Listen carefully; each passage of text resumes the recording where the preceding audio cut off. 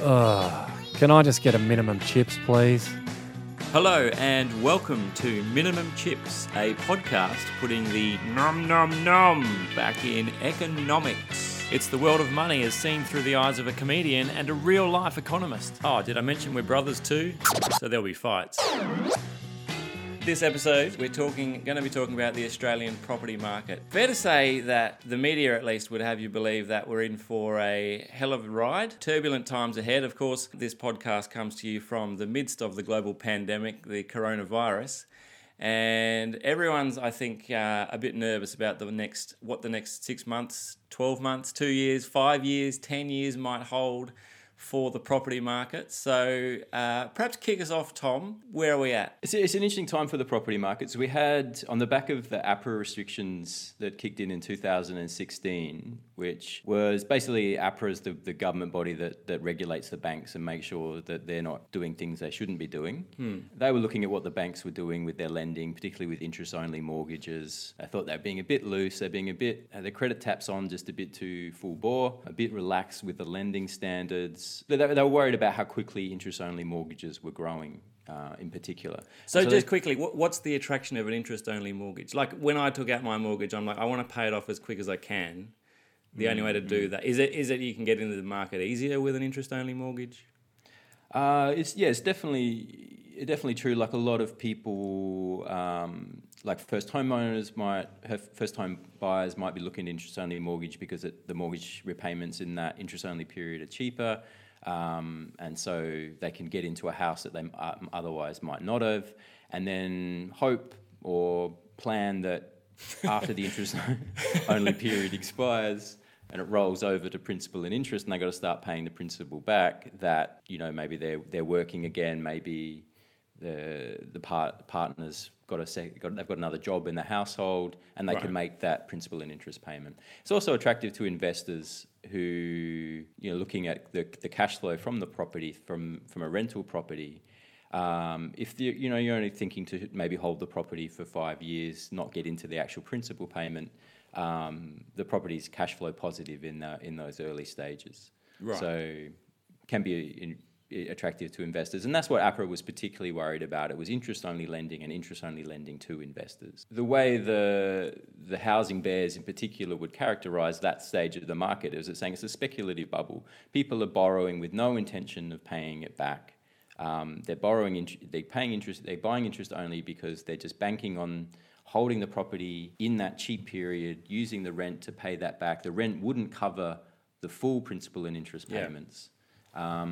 So they use the rent to cover that interest-only period, and then capital values increase in that time, and then they either draw down the equity or they sell it off. So, is it a bit similar to borrowing to invest?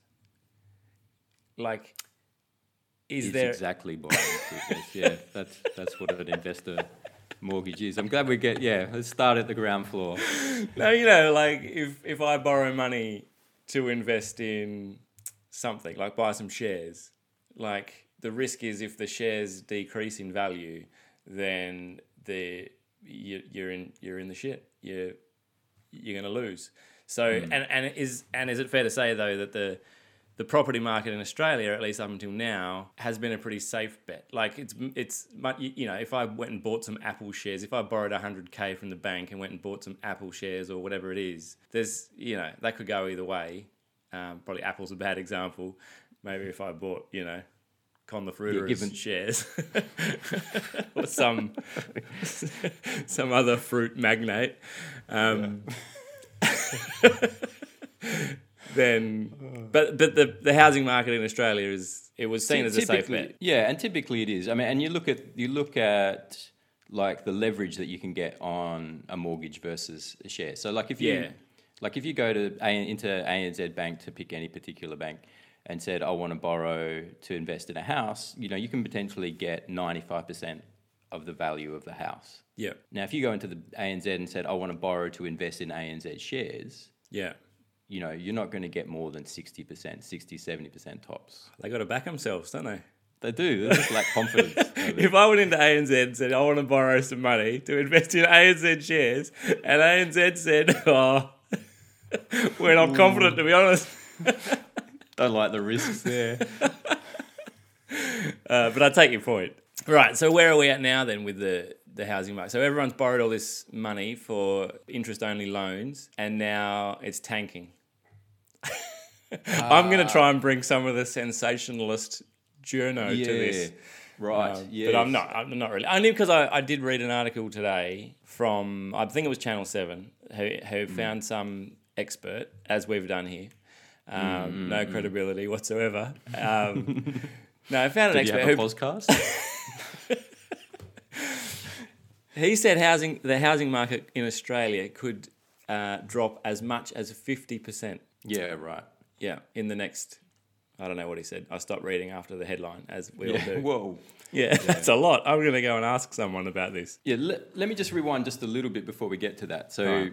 what I was saying, so those APRA restrictions kicked in 2016, and the property market started to freeze up a little bit, and prices over the next 18 months fell about 10% nationally. Right. And then at the end, in the sort of like mid 2019, the property market started to turn around because APRA started relaxing those things, so those restrictions, and it took its foot off the brake effectively. It started seeing what was going on in the mortgage market and what banks were doing, and went, we're a bit more comfortable with what's going on now. We're going to relax things a bit, and the property market started to pick up. And coming into the start of 2020, property prices were going quite strongly, and a lot of property analysts were looking for double-digit growth in 2020. So by the time the coronavirus hit was just as the property market was kind of starting to hit a stride, and property prices were starting to get a run on again. And that's sort of kind of interesting because it sort of means that this is happening at a time where sort of the basics of the market were pointing to an improvement, that the prices, the outlook for prices was good, vacancy rates were low, rents were solid, and then coronavirus has come and turned that all around and flipped everything on its head. Yeah, and it's a unique period in time because the range of expectations now across most seasoned economists that have a podcast, they're looking at, say, 10 to both 30%. I thought CBA, SQM Research is another well-respected place. They're saying like the worst-case scenario at the moment is 30% fall in prices. And so... And that's what I'd heard up until today as well, was 30%. Oh, yeah.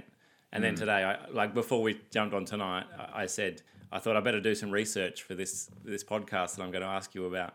And so I just typed in Australian housing market, and the first link was that it's going to drop by 50% according to Channel 7's investigative journalism. So that's where I got that from. Don't take it to the bank. That's what I would say. They don't want to know about it. They don't want to know. So the coronavirus, though, this is literally just like a supply and demand thing, right? So coronavirus has basically said we're taking away lots of people's jobs. People have lost their jobs. People are struggling to make mortgage repayments. There's no demand in the market for houses because no one can afford to take out a mortgage at the moment. There's a lot of uncertainty around future. Is that the kind of only thing that's driving this decline? Yeah, I mean, it's true. Like in economics, the supply and demand framework never fails you. Like to understand prices, it's always about supply and demand. Yeah, it gets complex in trying to understand what demand is and what supply is. Right. And housing, the market in particular, is complex because on the demand side, it's how many people, at a basic level, it's how many people need homes. Like that's the basic level of demand. But Everybody. prices... Yeah. Well, no, this can change as well because you have household formation shifts as well during a cycle. So right now, like they're talking about a lot of young people who would normally be going out and forming a share house, starting out on their own. They're holding off. They're going, actually, yeah, it's a good time to stay in the basement of my parents' place right now. I'm not going to go out and form a new household. Not going to go out anywhere. Not going to go. Yeah, that's right. In saying that, they might be staying. They might actually be saving because they're not going. This is probably the best time to save for a deposit. If you're a young person now, you're not going out.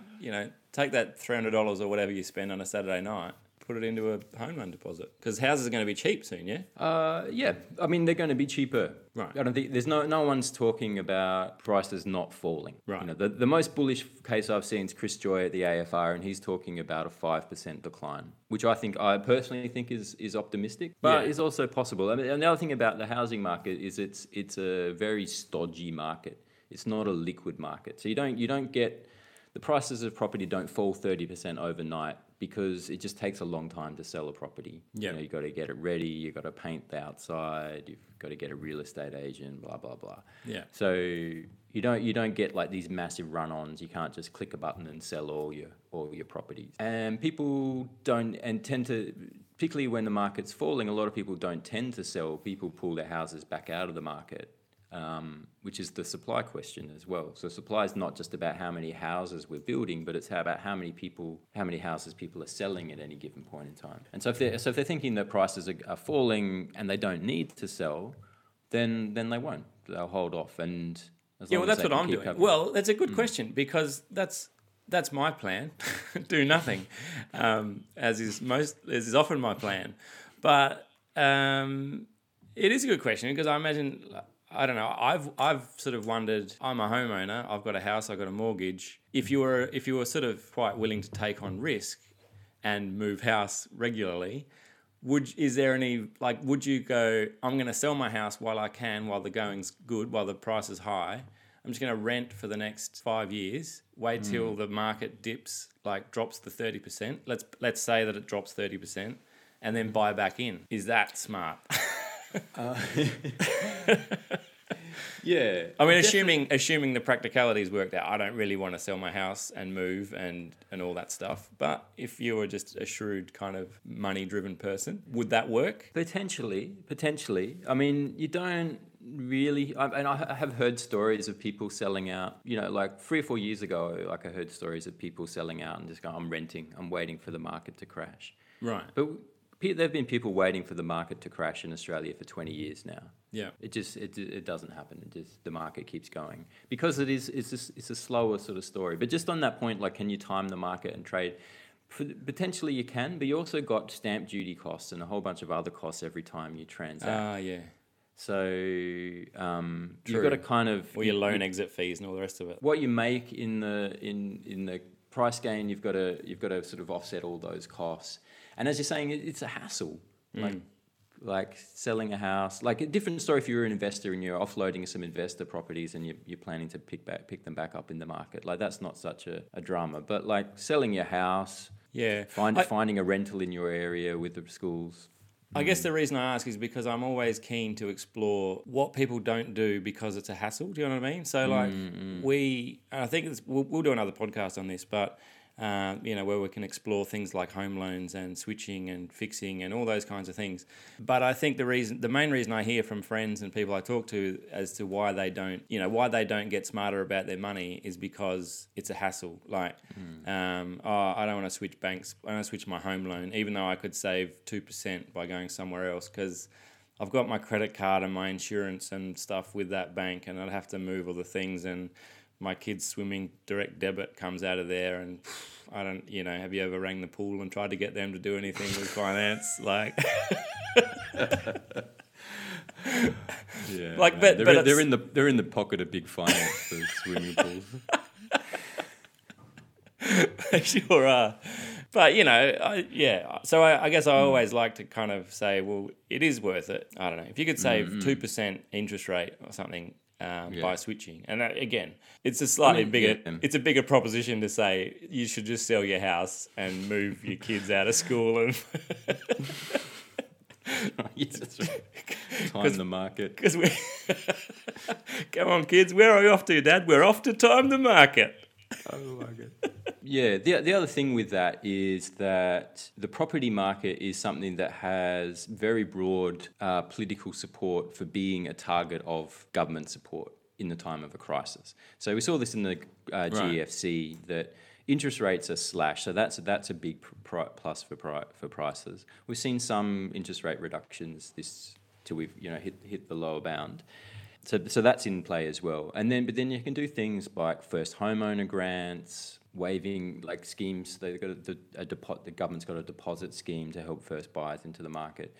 And Has the government got any money left to do that stuff though?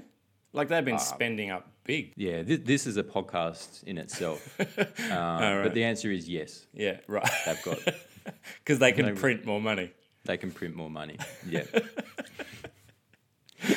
Yeah, well, we'll do it. We should do a session on that. But the general wisdom these days is that in a country that issues debt in its own in its own currency and has a floating exchange rate, what we call a monetary sovereign nation, that can print money, right? With certain caveats, but we can. Like, we can look at what's going on in the US. Look at what's going on in every developed country now. Yeah, I tend not to look at what's going on in the US because it's a bit of a shitstorm over there. Just quickly on the international scene though, like there's some other stuff that I've been reading about China buying up large portions of the Australian housing market. If like capitalising on a bubble or on the crash, as it were. So if the housing market crashes, then there's this perception, or at least, there's certain messaging that says if that happens, then China's ready to pounce and they're going to buy up all of our houses. So care to comment on that? Yeah, sounds a bit like fake news, I think. It could well be. Probably I mean, there are restrictions. Like foreigners can't directly buy Australian property. So you've got to be, maybe at least a permanent resident. Right. Like a temporary resident can buy property but needs to sell it when they're leaving the country. And so with residential property, foreigners can't buy. The basic law is foreigners can't buy residential property. Right. Well, that's good. I think most people wouldn't know that. Well, right. I didn't know that. Yeah. Right. I mean, it was an interesting sort of story during the last boom where this rule was in place and it just didn't seem to be being enforced. And you had stories of people coming from China and from Asia with suitcases full of money and just buying property, and there were no checks and balances. But there was a bit of a review into that, and it now seems that that's been cleaned up quite a lot. At the same time, on the, at least on the residential side, a lot of that was capital flight out of China. So people in China going like, I need to get my money into a safe place because I don't trust that the government's not going to take it from me at some point. So I'll stick it in Australian property where it is a good store of value. Right. And the Chinese government wasn't too keen on that. So they started clamping down on that. So those two factors together mean that we're not seeing as much foreign buying in the market as we were. Is it the baby formula scenario all over again though, where residents are buying baby formula and shipping stay with me here. Where residents are buying the baby formula and shipping it back to the country? Like can a local resident buy a property here and then sell it to a family member in... No. I mean, ignore. I don't know. Yeah, we might cut that out of the. We'll edit that out in post. Well, no, it's good to include. There's no stupid questions. Let's all remember that. I don't even know what edit it out in post means. A determined buyer could always find a way. You could find someone to hold the property in that person's name, but then they're taking the risk that their name isn't on the title. So it's not something we should be worried about, and it's more likely like I think that issue was around purchase of local assets, like good companies that had gone into crisis, and then Chinese companies or any foreign company would buying up good Australian companies at fire sale prices. But then Josh Frydenberg has now... So it used to be the Foreign Investment Review Board needed to sign off on anything over, I don't know what the number was, 4 million or something. But now one of the crisis measures is that's now zero. So any foreign takeover of an Australian company now needs to go through the Foreign Investment Review Board. Right. And I think that's something smart. I applaud the government for that. Oh, I'm sure that means a lot to the government to have your applause. Yeah, bravo. So we should probably wrap this up. But I did want to just ask. So with coronavirus, obviously in full swing, we're looking to get back to normal. People are talking about the new normal. I work for a university here in Adelaide, and we've got buildings all over the place. We're talking about, when we go back to work, what does that look like? I've been working from home for the last, 2 months. People talking now about businesses and organisations just won't need as much property anymore. Like, there's this new normal sort of emerging on the other side of the coronavirus where people are going to be working from home. I guess two parts to it. One is that the commercial property side might change significantly. And are the two things then related? So me as a homeowner or me as someone looking to get into the housing market, is that going to have an effect? Is there a kind of flow-on effect from a drop in commercial rentals or sales or people selling up buildings and things like that? I wouldn't expect so. The commercial markets and the residential markets don't move in lockstep. They're driven by the same factors, so interest rates, by what's going on in the broader economy.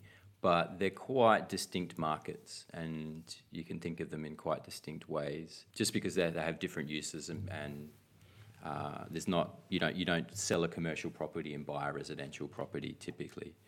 Commercial is interesting because there have been some big structural shifts with the move to online that's changed the dynamics around retail space, particularly malls.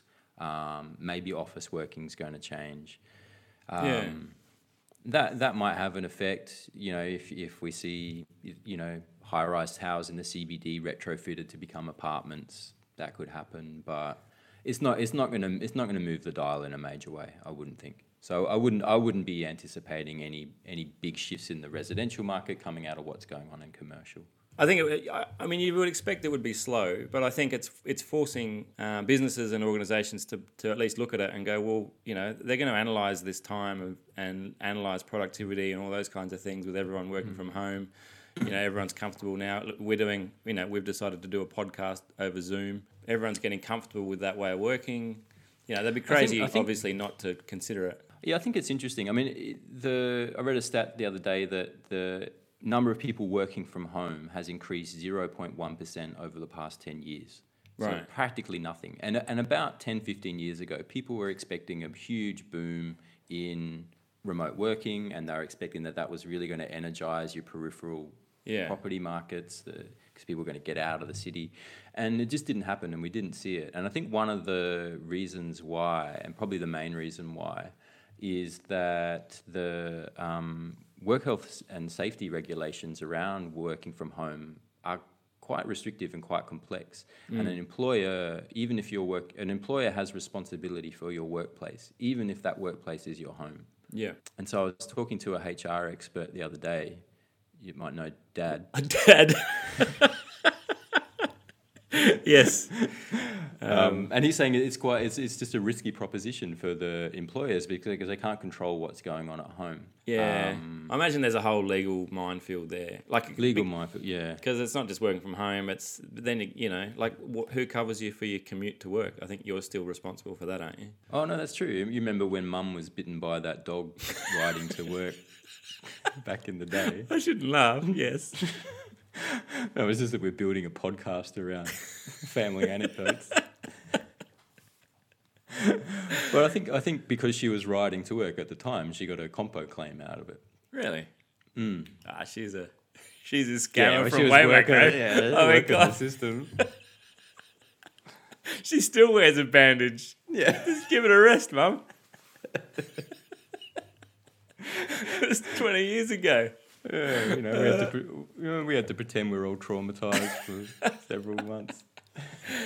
We've certainly talked about it, in our house. We've talked about, well, why do we need to live where we are? We could move wherever. If we can all start working from home, everything expands. Your opportunities expand in terms of where you want to live. If you want to live near the beach, then you just drive as far as you can along the beach until you reach your housing price, and you work there. I mean, obviously there are other things. There's community. There's schooling. Yeah. There's I like being near the city. I like going into the city. It's still a fun place to go. Yeah, I think it's if there was a big shift to remote working, I think that would change the certain property markets. Yeah, but I think it's interesting that it hasn't happened yet, and I think there are some structural barriers to it happening that mean that it hasn't happened yet. And I personally think that it's more likely that we'll see that kind of shift driven by personal drones than remote. You reckon? working. That's a big call. You heard it here first, Yeah. folks. Minimum Chips. Thomas is banking on personal drones driving the next housing price shift. Is that fair? That's my call. I'm going to be first. This is what economics is about. You make these big calls like 10 years out. In 10 years, no one remembers. But if you get lucky, you go, hey, I called this 10 years ago. I'm a visionary. Yeah. So we're just going to shift to like housing as a service. Is that like, to borrow an IT phrase? That's a big shift. Everything was as a service now. So you don't buy software anymore. You don't buy hardware. You don't buy infrastructure. Everything is as a service. I even saw some headphones the other day that were being offered as a service headphones. So Right. That's what renting is basically, isn't it? yeah, pretty much. Yes. This is why you're the expert. Yeah. All right.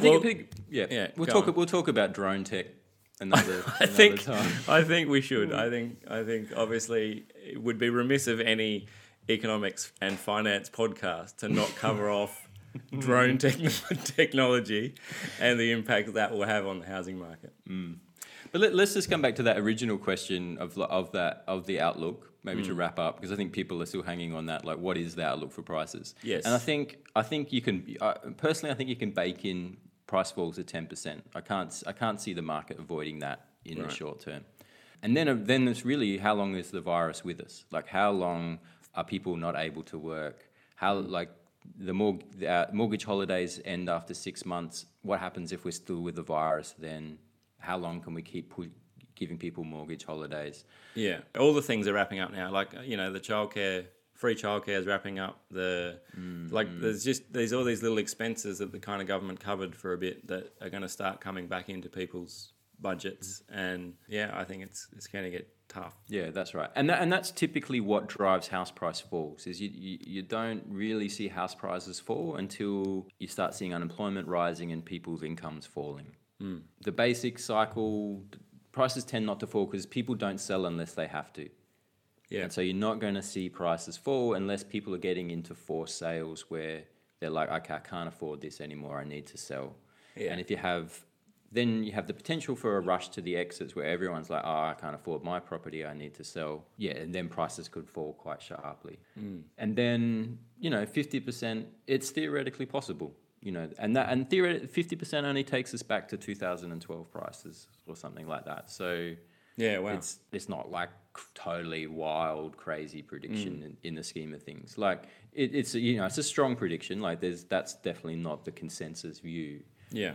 That's an extreme example, but it's conceivable. It could happen. All right. Well, I reckon that's going to do us for episode number 1 of Minimum Chips. Thanks for listening. If you're listening, tuning in, be sure to subscribe to the podcast wherever you get your podcasts. Minimum Chips. Next week we're going to be talking about interest rates and home loans. Is what I want to pick your brain about next week. So if you're thinking about your home loan, you're thinking about what you're doing with your home loan, what are interest rates going to do? Fixing, not fixing, what does it all mean? Then tune in because I've got some questions and hopefully, Thomas, you're going to have some answers. I will by next week now that you give me the heads up. That's great. Glad I stuck around. Yeah, thanks for staying to the end to hear what your homework was for next week. All right, that's us done and dusted for the first week. Stay safe out there among all the corona, and we look forward to your company again next time. See you later.